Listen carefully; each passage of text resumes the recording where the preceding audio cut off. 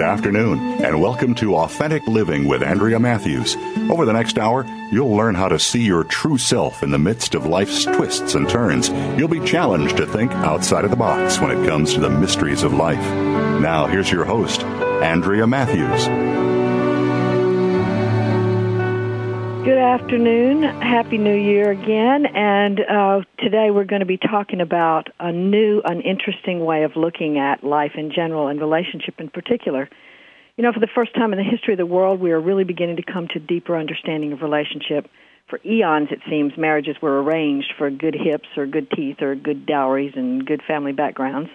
It's only been within the past 150 years that we have begun to commit for love. And only within the past 50 to 70 years have we considered the possibility that we might not have to tolerate the intolerable or accept the unacceptable in relationship. But we are still on a wide learning curve and swinging a broad-based spectrum between what has come to be called codependency and a rejection of the slightest infringement. Our guest today is going to add quite a bit to our understanding, not only of her particular story of relationship, but of life and how to live it without suffering. Laura Munson's story is not meant to fit everyone, but it is definitely a transformative journey based totally on a crisis in her primary relationship and a decision to transcend suffering. In April of 2010, Laura published her memoir entitled This Is Not the Story You Think It Is, published by Amy Einhorn and Putnam, who also published the wildly best-selling book The Help. This memoir is an international bestseller, landing on the New York Times bestseller list in its first week of publication. The book featured and reviewed in numerous prestigious magazines, reviews, and newspapers across the world and was named one of Book of the Month Club's best books of the year. Laura has appeared on numerous television and radio shows, including Good Morning America and many NPR stations. Her previous work has appeared in the New York Times, O Magazine, Woman's Day, the Huffington Post, The Sun, Big Sky Journal, and others. While the entry point to her memoir is a marital crisis, true to its title, it is not the book we think it's going to be. This is a book about empowerment, about living in the present moment, and committing to being responsible for your own happiness, no matter what's going on in your life. So, Laura, welcome to the Authentic Living Show. I'm so glad that we get to talk to you today. Oh, thanks for having me, Andrea. I'm so glad to be here. All right. Well, we're just going to sort of jump right in there and get heavy. You know, I want to say that everyone's got an opinion these days about what you should and shouldn't put up with in a relationship, and everyone has also got an opinion about life and how it ought to be lived. All the opinions run a gamut of thinking ranging through the various polarities of thought, but your story is not one of opinion, but of experience. So can you just share just a little bit about the story itself? I don't want you to tell the whole thing, but just a little bit about the story itself and how you came to your decision to not suffer. Well, about 2 years ago, my husband of, at that point, almost 20 years, came home one day in the summertime and announced that he no longer loved me, and he wasn't sure if he ever did, and he wanted to move out. And this was very surprising to me because this is a great man who I have been loved by for a long time. We met in college. We have 2 kids. We've built a wonderful life out here in Montana where I speak to you right now. And he's a wonderful family man, too. So I knew that something was going on, and I deeply felt that this was a crisis of his own self. And so rather than engaging in the drama and reacting, I went to a place of quiet and calm and said to him, what can we do to give you the distance that you need without taking down all that we've built in all of these years? And he took me up on it. And there began this season. The subtitle of my book is A Season of Unlikely Happiness. There began this season where I got to practice what it was to live in the present moment and to really let go of engaging in the drama because, of course, those are incredibly hurtful words and words that none of us want to hear. Absolutely, absolutely. And most of us become quite reactive around that, but you were able to engage a deeper part of yourself. So had you been working with that sort of ability prior to this? Yes, and that's something that's so important for people to know. This wasn't just like a knee-jerk reaction. Because I've been a writer, and I've been writing voraciously for many years and have completed 14 unpublished books, if you can believe that, not 14 good ones, however, but because I had been working so hard at this one thing and had been so single-minded and had wanted so dearly to have an audience and write books that people would love and that would help people, I was crushed each time I would end up in rejection. And so finally I realized, with the help of a great therapist and other spiritual teachings, that I had to stop basing my happiness on things outside of my control. And I had to start looking at rejection as simply just something to grow from and to grow through, and to not necessarily let it define how I felt about my own well-being and my own ability as a writer. So I had been working with this kind of idea of non-resistance and non-suffering for, some time before this happened. So I got to apply the same philosophy to a very practical, mundane situation within my marriage. Absolutely, absolutely. So, okay, so let's talk about this non-suffering, this idea of non-suffering. What does that mean in sort of practical terms? I know we can lay that out in a story, but in practical terms, what does that mean? Well, there's so many degrees of suffering, and one thing I've learned is that pain is pain is pain. Pain is only relative to the person who's feeling it. And so it's important to pay attention to where you are in pain in your life. And I think for so many of us, suffering and pain become our normal. The way that we look at pain, the way we process pain, turns into, state of emergency panic or low-grade fear. But, you can really use pain, and it can be a wonderful guide, and we don't have to assign it really any power other than that. It doesn't need to take us down. It doesn't need to mean that we're wrong. And so I worked a lot during that time, especially with the idea of getting in touch with those negative thoughts that we all have, and to exile those thoughts, or even better, I think, to love them into submission the way you would, a little child, because those thoughts come from us. We create them. They're a part of us. But we don't have to believe that they're true, and we don't really even have to entertain them. So I started to get really clear about where I was in my life around negative inner dialogue. And boy, once I started getting aware, I couldn't believe how loud and constant those negative voices were. And so little by little, I just started to create the awareness and then be committed to letting go of that. And in that, I started to see what people are talking about when they talk about personal freedom and personal responsibility, and letting go, and letting the power of the present moment be your guide, and finding the freedom therein. Absolutely. You've just said so much there, personal freedom and responsibility.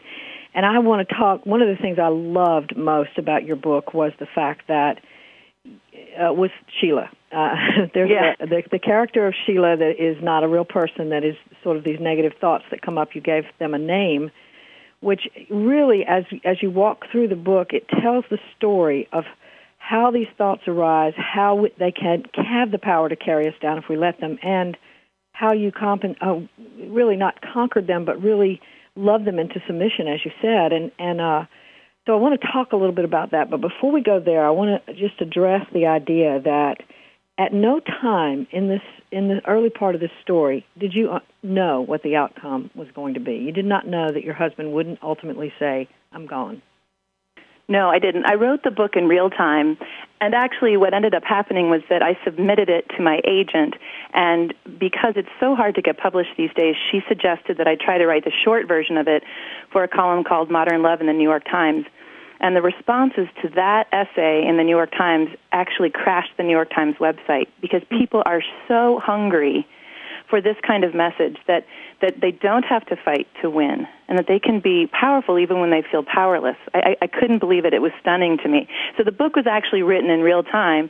When it says it's 5 a.m. Montana, it was 5 a.m. Montana. But it wasn't necessarily a journal. I deliberately was writing it for myself and my own therapeutic journey. But because I'm a writer, I was also writing it to the reader. Because I needed a book like that during that time, that wasn't about specific spirituality or specific self-help, bullet-pointed ways to hang on to your man, or, Right. I really didn't want to get into that zone. I wanted to know what it was to live in the present moment, in surrender, letting go of those negative voices, and focusing on what I could own in the present moment, and what I could let go of. And then the beauty of it is then the answer to the question, what can I create? That's where the freedom lies. At least that's been my experience. Mm-hmm. Absolutely. The other thing is that as you were journeying through this process, it seemed to me as I was reading it that you were tapping into not only the negative thoughts that you had and recognizing and loving them into submission, but also tapping into your intuitive self, that you understood that this was his issue. You did not assume it to be yours or assume it to be about the relationship. You had an inner knowing, it seems. Is that correct? Do I have that right? Yes. We get into so much trouble with assumptions. And when you hear, I don't love you anymore, the first thing most of us do, or when a publisher rejects your work, or if your boss fires you, we assume things and then we believe them and we live into them. And we assume things like, well, I must be unworthy, or I must have done something to bring this on, or I must be wrong or bad. And I think it's important to examine what part of that you have to take responsibility for. Does it take two to tango? And how have I participated to get us here? And I took a good look at that and took ownership of what I could. And then after that, really, there's nothing else to do but let go. And intuitively, yes, I felt that this was his own crisis, that he was transferring his own pain brought on by career failure after years of being the breadwinner in the family onto me. That was what my gut said, but still I couldn't, there was this fine line between believing what my gut said but letting go of our relationship ever really healing. Right. Yeah, and that's a real important piece is that you knew that there was the inevitable possibility that it might not work. Right. So, yeah, that piece is real important, that detachment piece. Yeah. We're going to come back and talk about this some more in just a few minutes, so stay tuned for more from Laura Munson about her wonderful book, her wonderful memoir.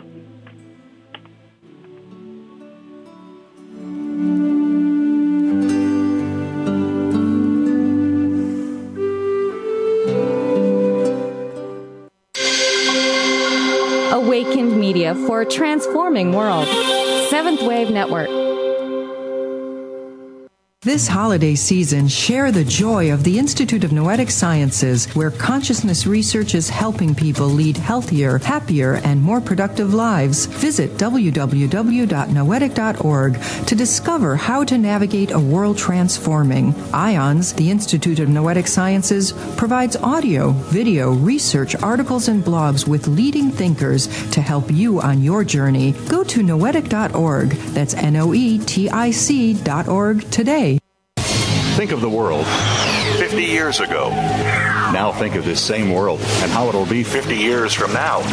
Did you know that if the world's population continues to grow at its current rate, our children and grandchildren will only have 25% of the resources per capita that our parents and grandparents had? We must preserve the foundation of a quality standard of living. That foundation starts with Go Green Radio. Join your host, Jill Buck, for Go Green Radio every Friday at noon Eastern, 9 a.m. Pacific on Voice America. Are you tired of the government squandering your tax dollars on bailouts and overpaid bureaucrats? On Free Markets with Dr. Mike Beitler and his guests explain why big government regulations are the problem and innovative businesses and free markets are the solution. Listen to Free Markets with Dr. Mike Beitler, Thursday mornings at 10 a.m. Eastern Time, 7 a.m. Pacific on the Voice America Business Network. Listening on a higher dimension. Seventh Wave Network.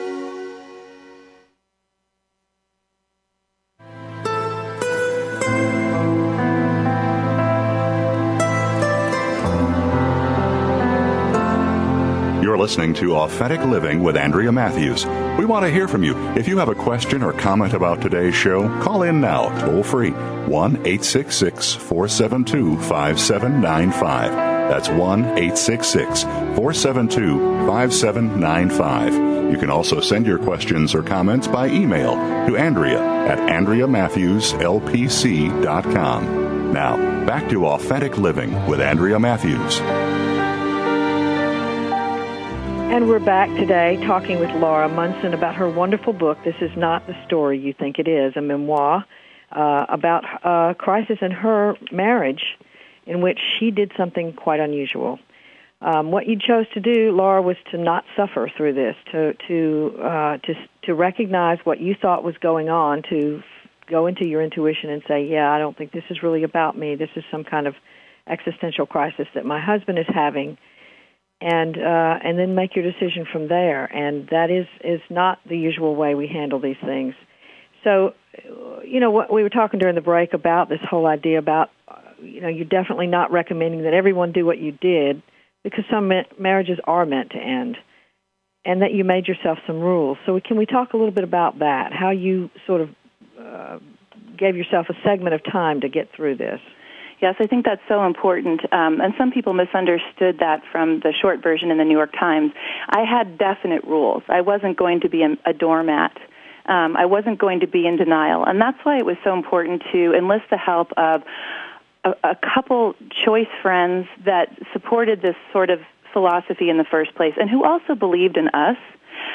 But also not to tell everybody in the world, because there are so many people out there that see the payoff in taking that kind of you have to fight to win stance, which in my opinion just turns you into really a victim in the long run. And then if you have the money, and at that point I did, to hire a great therapist is so important, just a skilled professional who can help you see when you are in denial or help you make those rules. So for me, I had to, I asked point blank the things that you would think I would ask. Is there another woman? The answer was no, and I chose to believe him. I could have engaged in the drama by hiring a private detective or searching through his cell phone or looking through his emails, but there were no actual signs pointing me toward that. And so to me, that just brought with it more suffering, and that's what I was committed to ending in my life.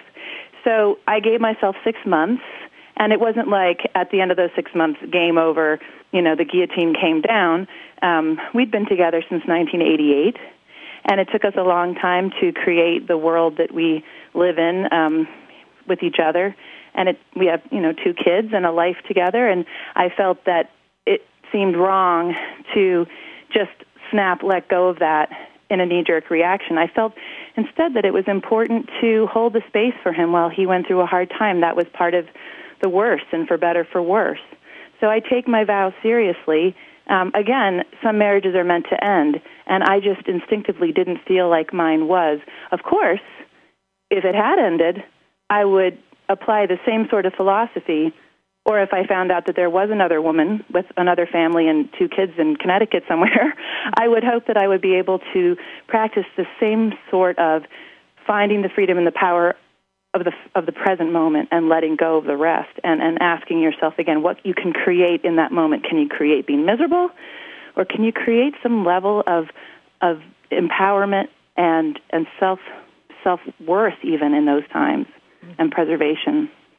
Right, and the voices are many out there, as we said in the beginning, that have the opinion that we should do X, Y, and Z, or we shouldn't do X, Y, and Z, and we range between codependency, which has taken on a whole world. The joke in my field now is that the man comes in one day and says to his therapist, "Well, I've conquered codependency. I'm done. I did it." And the therapist says, "Well, how did that happen?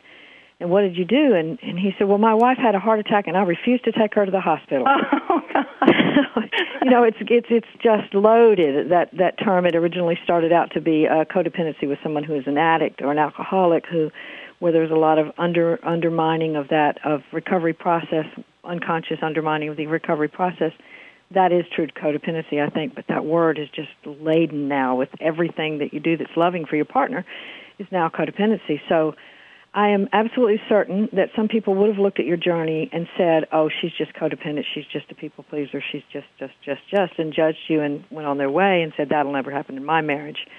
But in fact, you were doing something else internally, and that is, as I see it, the name of the game, that internal process that is so vital and was so, the way you explored it in your book was so wonderful, because you came to the thought, you you showed us as the readers what you were thinking and how you sort of worked through that. So if you don't mind, would you give us an example of one of those negative thoughts, Sheila's, in your life, and tell us a little bit about how you loved that into submission?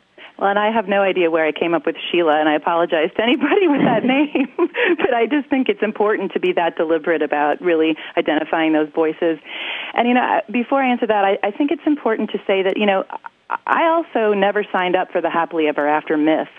When we got married, we at our wedding was read an essay by the writer Rainer Maria Rilke, and in it he talked about being guardians of each other's solitude. And in every relationship, whether it's your husband or your wife or your family members or friends or bosses, breakdowns happen and crisis happens. And so I don't know why it's such a surprise to people. And I think it's a shame, especially as women and especially as a feminist, that people feel that they need to be out there fighting all the time and burning their bras. I think there was a time for that, and there still is a time for that. This felt like a time to draw in and pool my power and hold a space for my husband, and in no way did I ever once feel like a pushover, or codependent. This was about taking care of myself and going with my gut, and what's more feminist than that, Absolutely. Yes. And so in terms of an example of what those voices sound like, it's just the you're bad, you're not good enough. One of the wonderful little phrases that I have on my writing desk is, you are enough. It's just such a simple thing, but sometimes we need to reduce it to such a simple thing to remind ourselves the positive things. Sometimes I would lie in bed in the morning and I wouldn't let myself get out of bed until I could come up with one nice thing to say about myself. And you know what? Sometimes it was really hard to come up with that one thing. And it's a great exercise for people to do, to start reprogramming our minds into that idea of what can I create, and to answer that with something beautiful. So for me, when those voices would attack, it was about writing that book. It was about gardening. It was about cooking with my kids. There's a lot of cooking in this book. It was about going outside and taking a walk, or sometimes just opening up the window and taking 3 very mindful, deliberate breaths. And just in those little moments would come this grace that would help me to know that instinctually I was on the right track. Yeah, and throughout that process, I think that one of the words that I would use for the process is stillness. You just kept going back to a place, it seemed to me, of let me just stand here. Let me just stand here and listen and hear and be, and not rush around trying to figure out what I should do, being motivated by fear and all that. You had fear. You had hard feelings. You had little worries that would niggle at you, and the voice of Sheila, and all of that was there. But what you decided to do, it seemed to me, was stillness. Yep, and there's nothing like a crisis to inspire you to use whatever it is that you practice. And I find that I was really quite good at it then, or skilled at it. I don't know if I want to assign the word good to it, but I felt like it worked for me. And I'm less good at it now. So I think that's why pain can be our guide. And regarding stillness, I heard from a gentleman yesterday on my website who said, I wish that there was more dialogue in your book, because I would love to have heard more of what your husband had to say. And I wrote him back and I said, this wasn't a time of great dialogue in our lives. This was a time of clear communication. I didn't want to engage in the drama, so I would express my emotions. I'm not saying to suppress your emotions in any way. I clearly and cleanly spoke them, and then when they felt like they were getting the best of me, I would go by myself into the woods and scream and cry and rage. Or, my horse heard a lot of things that summer, and my therapist, but it didn't seem like it would be helpful to escalate the situation with my husband by engaging in a lot of dialogue, since he's not a big talker in the first place. So I thought that was interesting. A lot of people have wanted to hear from him, but the title of the story, of this book, is This Is Not the Story You Think It Is because this is about my journey. Right. This is not a he said, she said. This is not a story ranting, a housewife's rant, or a writer trying to, use poisonous words to vilify her partner at all. Really, it's just about my journey. And so the entry point is marriage, but really it's about so much more. Yeah, and there's so many little poetic asides in the book, too, about, animals. You talked about your horse and your horse rider in Montana, and you talked about the horse and how he was able to just sort of be in there, be his animal self. And I can't remember exactly how you said that, but it was beautifully done. And I've been thinking a lot about that whole idea of stillness. That I look at a tree and I think, well, it's just standing there. It never moves. It never gets to travel. It just stands there all the time. Wouldn't that be boring? And then I think, but its joy is in its rootedness and in what it's doing and its beingness. And so when I think about that tree as a metaphor for me, as I meditate, to sort of just be settled into my roots and hear what's there and not be all about what's going on all around me, but just be in myself. And I think that thing is so true. You said very well that you don't want to suppress or repress emotions, and I agree with you. They definitely have messages to give us, and whether those messages are true or false, they do have messages to give us, and we need to hear the message so that we can love them into submission and even into intentionality. So the story that you tell there about non-suffering, about the decision to not suffer, does not include lack of pain. That's right. It's using the pain, or even translating it into something that's not dangerous, but that's something that's actually helpful. I had a woman. There's a part in the book that when I do my readings where I say, we all want to be free, don't we? And I look around the room and I kind of force myself to pause and take a couple breaths and look into people's eyes, and people kind of shut down because that sounds like a tall order. And there's always a couple people who are just staring right at me, and they usually come up afterwards and we talk, and it's always the people who have known really intense pain, like the loss of a child. Again, you can't qualify pain, but they have used whatever pain it is in their life. They've been to the abyss. They've seen that they could be completely taken down by an event in their lives, and they've chosen to look at it as a gift. And I have a lot to learn from those people, and I hope that that's what I'm sort of trying to practice and teach in my book. Mm-hmm. Yeah. So in using pain, what you're not saying, again, I want to repeat this, you're not saying don't feel pain. Right. You're saying turn pain into an opportunity to grow. That's right. Okay, wonderful. All right, well, we're going to be back in just a few more minutes with more from Laura Munson about her wonderful memoir called This Is Not the Story You Think It Is. Stay tuned.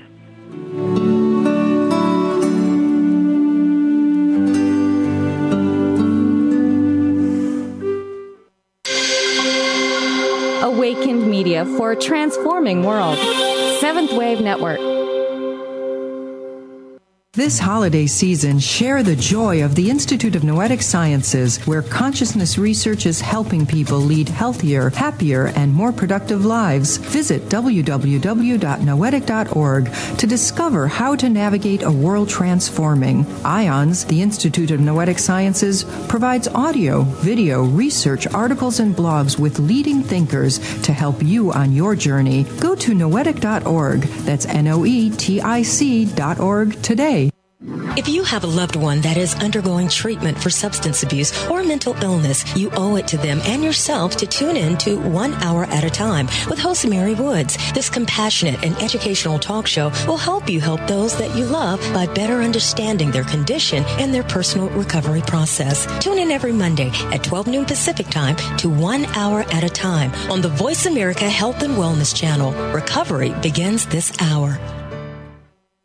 Frankly Speaking About Cancer is a program designed to empower survivors and their caregivers to deal with the social and emotional challenges of cancer. Drawing on resources from wellness communities throughout America and abroad, the show will invite physicians, researchers, nurses, social workers, patients, and caregivers to share their advice on how to live a better life with cancer. Join host Kim Tibaldo, President and CEO of the Wellness Community, Tuesday afternoons at 1 p.m. Pacific Time and 4 p.m. Eastern Time on the Voice America Health and Wellness Network. Awakened media for a transforming world. Seventh Wave Network.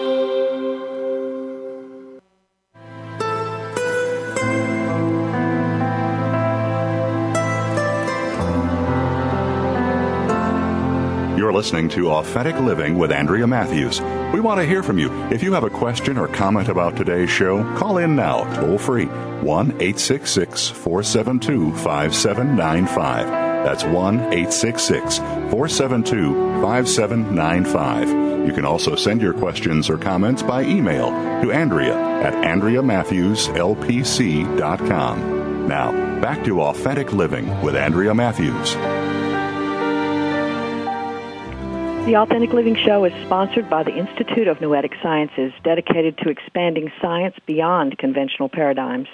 Founded by Apollo 14 astronaut Edgar Mitchell, IONS is a nonprofit research, education, and membership organization whose mission is supporting individual and collective transformation through consciousness research, educational outreach, and engaging in a global learning community in the realization of human potential. You can join that learning community at www.noetic.org. That's Noetic.org. And we're talking today with Laura Munson about her wonderful memoir called This Is Not the Story You Think It Is, a season of, what is it, unusual happiness? Unlikely. Unlikely happiness, yes, very much unlikely, yes. We don't think of crisis as a season of happiness, do we?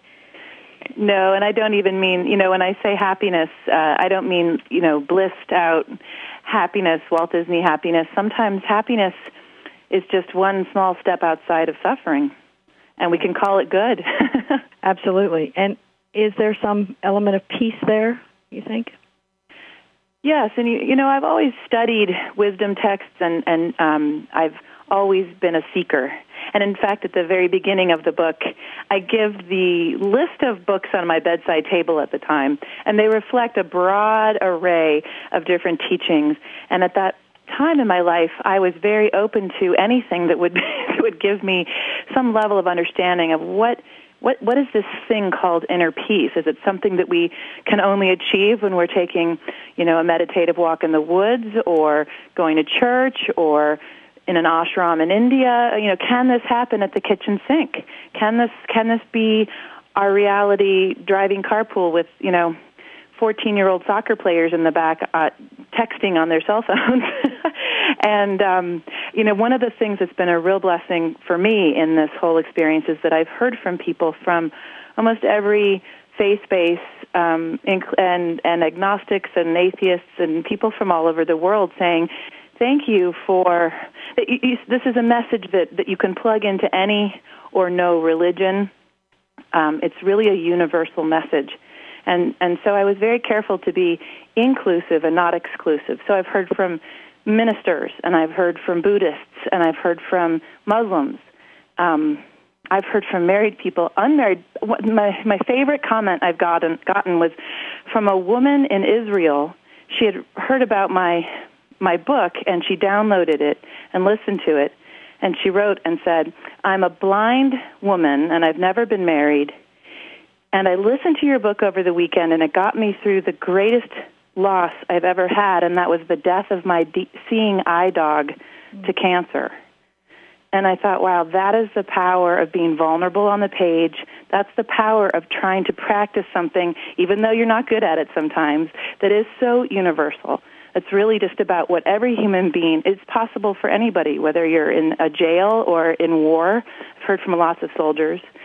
Or if you're a housewife like I am, or out on book tour, or going on TV, it's just what is there right now in this moment.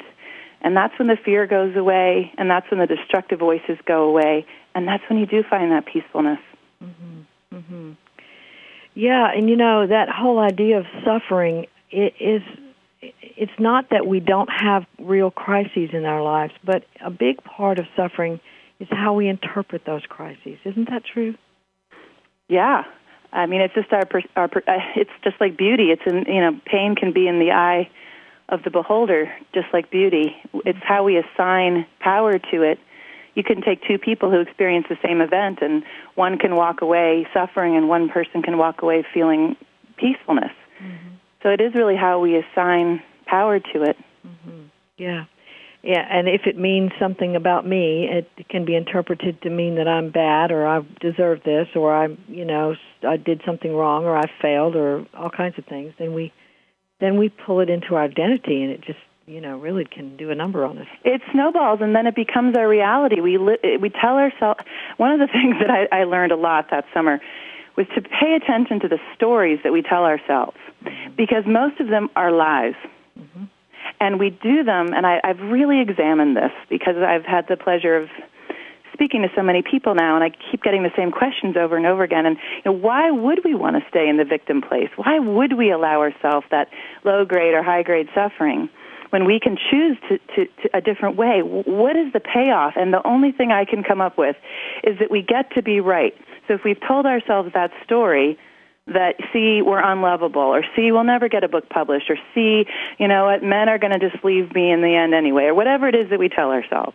I'm unemployable, or then when we live into it and it happens, then we get to be right. And I think that's the payoff. And to tell you the truth, I got really sick of that payoff. That wasn't paying off enough for me anymore. Yeah, it doesn't. And it not only makes us right, but it makes the whole world right, because the whole world says we suffer, and that's the way it is. Deal with it. Yeah. I mean, another quote I love, and this one's by Rumi, is, "Out beyond ideas of right doing and wrongdoing, there is a field. I'll meet you there." Mm. And that field is where I want to be, and that field is where I was that summer. Not all the time. Again, I mean, the book is full of me throwing total tantrums, but I'm not professing to be superhuman. I'm not professing to be any kind of real teacher or guru or anything. I'm just a person who tried to apply that philosophy that I'd already been working with into a practical life situation.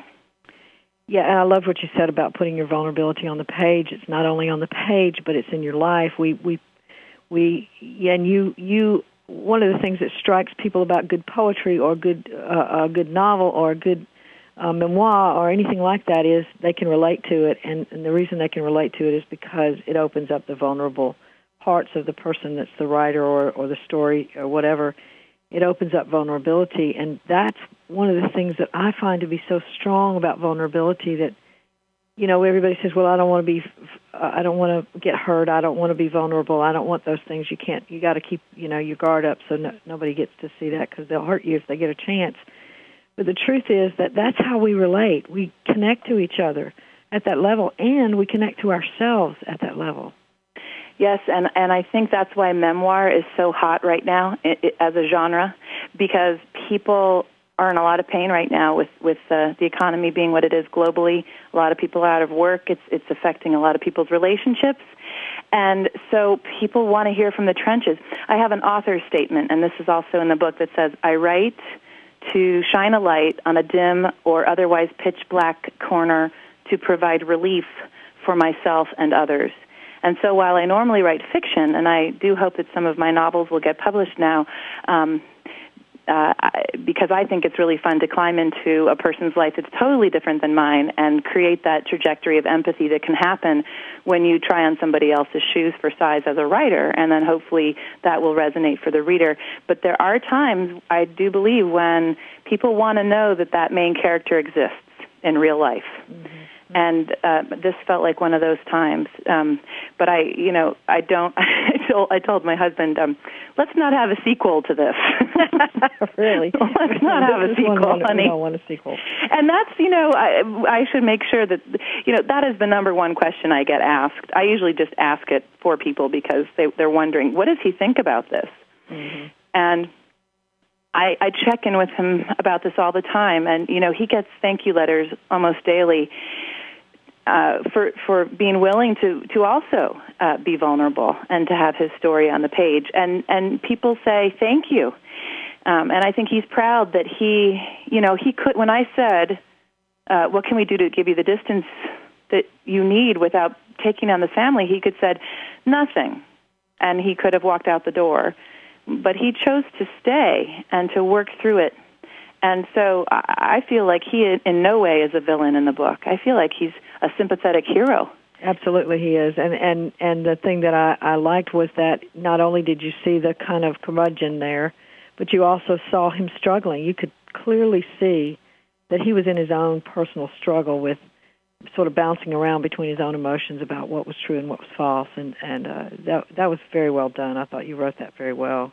Thank you. That is very tricky, and believe me, I was very concerned about it because I care about my reader, but I care about my loved ones the most. And so writing memoir is very tricky, but I feel like while we're talking about vulnerability, I think that if you write with compassion and responsibility, you can write about anything.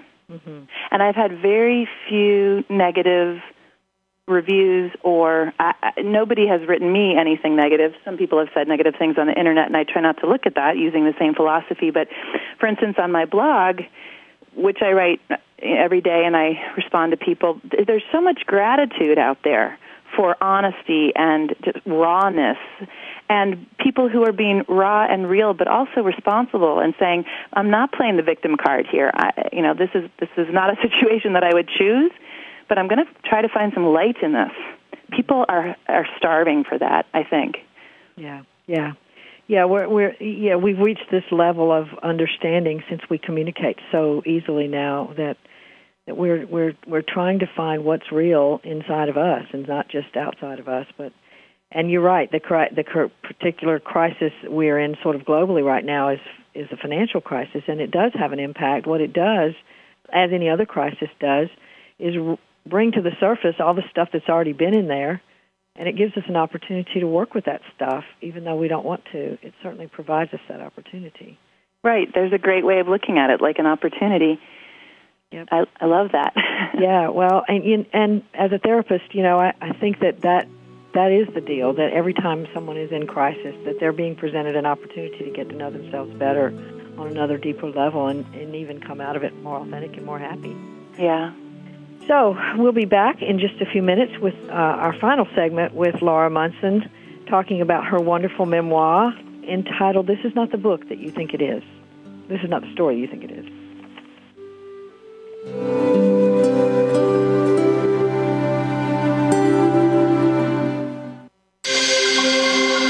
Awakened media for a transforming world. Seventh Wave Network. This holiday season, share the joy of the Institute of Noetic Sciences, where consciousness research is helping people lead healthier, happier, and more productive lives. Visit www.noetic.org to discover how to navigate a world transforming. IONS, the Institute of Noetic Sciences, provides audio, video, research, articles, and blogs with leading thinkers to help you on your journey. Go to noetic.org. That's noetic.org today. The Mayan calendar tells us that we will be entering into a 260-day opportunity for us to engage in conscious co-creation with Great Spirit. How will we prepare ourselves for this exciting and unprecedented time in Earth's history? Peter Tong has dedicated over 20 years of his life's work to exploring that which is beyond understanding. Peter will help increase your awareness and education on this enlightening transformation in consciousness. Awakening to Conscious Co-Creation airs live Wednesdays at noon Pacific Time, 3 p.m. Eastern Time on 7th Wave Network. Mom! My tooth fell out! The coach says I can play shortstop! I get to be a deciduous tree! You live for the firsts in your child's life. But how do you cope with the firsts that come after your child is diagnosed with cancer? CureSearch.org connects you to the doctors and scientists whose collaborative research has turned childhood cancer from a nearly incurable disease to one with an overall cure rate of 78%. CureSearch.org. You're not as alone as you feel. Brought to you by CureSearch and the Ad Council.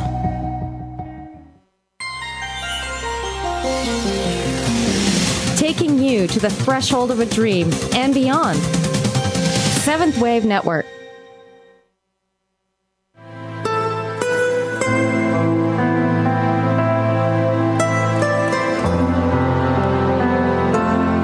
You're listening to Authentic Living with Andrea Matthews. We want to hear from you. If you have a question or comment about today's show, call in now, toll free, 1-866-472-5795. That's 1-866-472-5795. You can also send your questions or comments by email to Andrea at AndreaMatthewsLPC.com. Now, back to Authentic Living with Andrea Matthews. Well, it's sad but true that we are in our final segment with Laura Munson talking about her book, This Is Not the Story You Think It Is. If you could hear us behind the scenes while the commercials are going on, you'd know that we're having this chattering, wonderful conversation that I've really enjoyed. Me too. So we could go on for hours and hours, I think. But we really want to, I want to give the listeners an opportunity to sort of connect with you and your work. So can you tell us about your website and how listeners might be able to connect with you?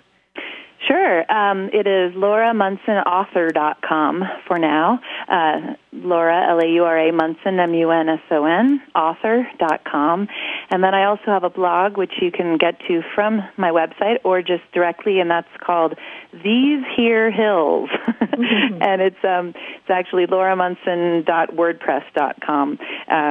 But in These Here Hills, it's all about what we were just talking about, Andrea. It's all about a safe haven for people to stop by and share a little bit and to feel that kind of haven of Montana that is the stillness of trees. And right now, if you could see where I am standing, the snow is gently falling. There's about 5 feet of snow on my roof, and the Christmas lights are still out on the garden wall, and it's all about solitude and quiet and big sky. And so I bring that into my writing life because I think we can learn a lot by being quiet and being generous with one another. So I moderate all the comments, and no one's ever written a nasty thing in there. Good.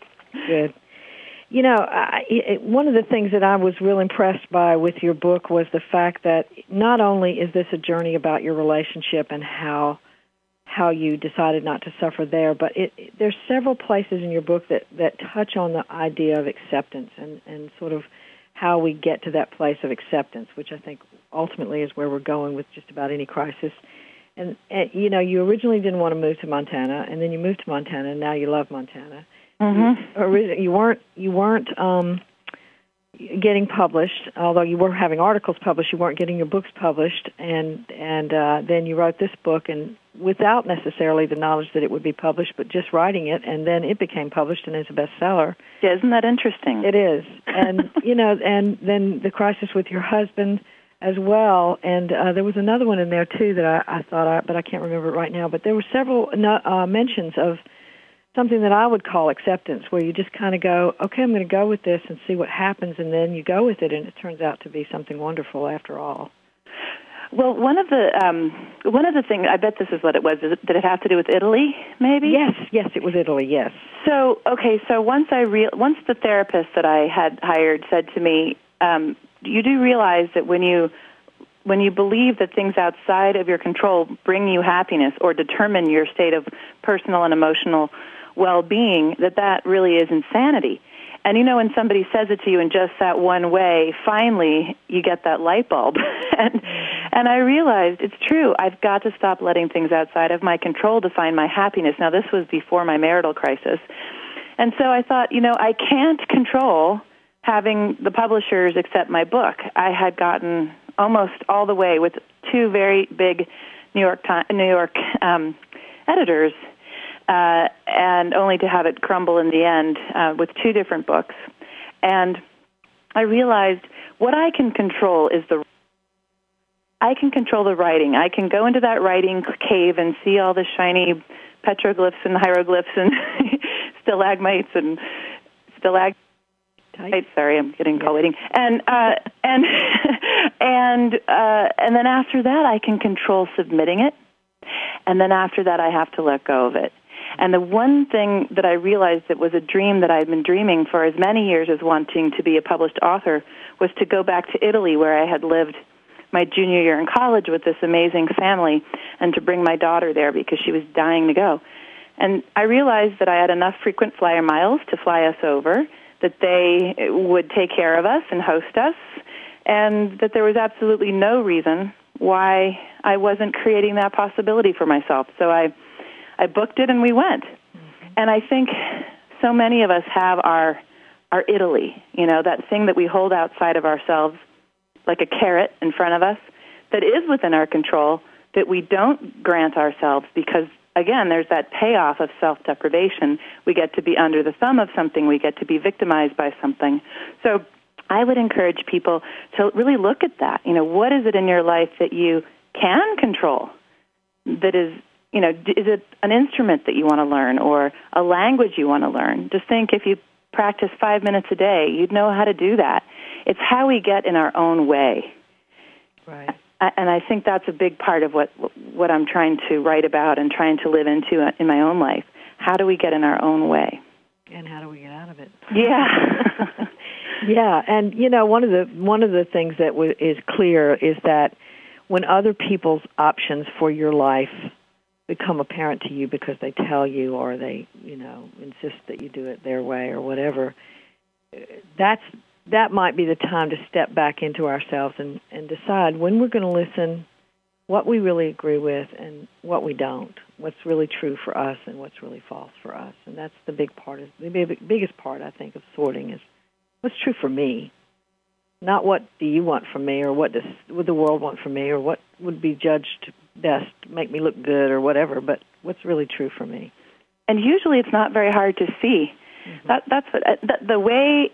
I forget who said this, but it's something like, it's a simple philosophy, but it's not an easy. The way is not easy, but the truth is it can be easy once we start learning how to. To use a therapy term, unpack things. Mm-hmm. But I think the awareness of the self-destructive voice, and then the commitment to getting rid of it, and to start living into the power of what you can create. Those little changes you can make in your life suddenly find you having your dreams come true. And that is interesting to me, that I wrote a book with no real intention of getting published, although I felt that there was power in it. Completely wrote it in surrender, and that's what ends up on the New York Times bestseller list. I was shocked. I wish I could do that again. I don't quite know how to do that again. You just have to write what you have to write and live the way you have to live. Right, exactly. And just following what's true, what that truest path. I don't know that there is a singular absolute truth to anything, but the truest path that you can follow, and that for you it was some kind of stillness in this waiting while you were just kind of let go of suffering and see what happens. That's right. It sounds very simple. I mean, really, it is simple. Yeah. That we'll see. I've developed those two words in my life, and they mean a whole lot to me when I say them. I don't necessarily say them lightly, although they could be heard lightly. We'll see. We'll see what's going to happen. I don't know what's going to happen, but we'll see. And when we're there, we'll be there. But right now, I'm here. Oh, that's nice. I like that. I'm going to use that. Yeah. And certainly recognizing that somebody else has a choice, which you had to recognize in working with your husband, or not, letting that go. He had a choice, and he made his own choices. And it turned out that the choices he made were to just do a little bit maybe of self-examination himself and come to terms with something a little bit more true for him. And that was sort of a reflection of what you were doing. Well, I think that it's interesting when you get out of, what I did was I got out of his way, too. Mm-hmm. And what a great, testament to what can happen when you do that with somebody you love, because he didn't have anything, he didn't have any noise from me, in other words. He fully had the space around him to work with his whatever pain he was in, mm-hmm. and heal through it. And he chose to do that, and so for the people out there who have been through a divorce, or, who did hold that space for their partner and they still ended up in divorce, or there were unforgivable, issues, I still think that there's something in this message for everybody, because this is not about holding on. It's about letting go. Yeah, and if I have imagined this actually as another ending for the story, that if in fact he had decided that no, I'm not going to stay married to you, that you would have carried on with the decision not to suffer, and a whole other story would have come out of that, but it still would have been the same decision. That's right. It wasn't contingent upon the result. It was more about the act of creating. And I, my favorite thing I hear from people is, no offense, but I kind of didn't care how the story ended for you guys.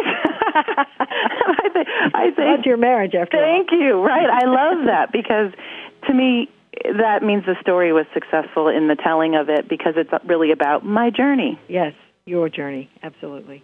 And that's why it's not, your story is not the same as everybody else's story, but the message is applicable. That's right. Yeah. And internationally, as you've seen. Thank you, Andrea. Oh, thank you. Thank you so much, Laura, for being on the show. I'm sure that our listeners have really benefited from what you've had to say today. And go get the book. If you haven't read it, go get it, read it. Don't stop reading it till you're done. It is a wonderful book. Thank you. Next week, we're going to be talking about not body-mind, but body-soul, your body as the physical organ of the soul. You don't want to miss this fascinating conversation between body and soul. So stay tuned for that. And remember, your job, should you choose to accept it, is to give birth to yourself.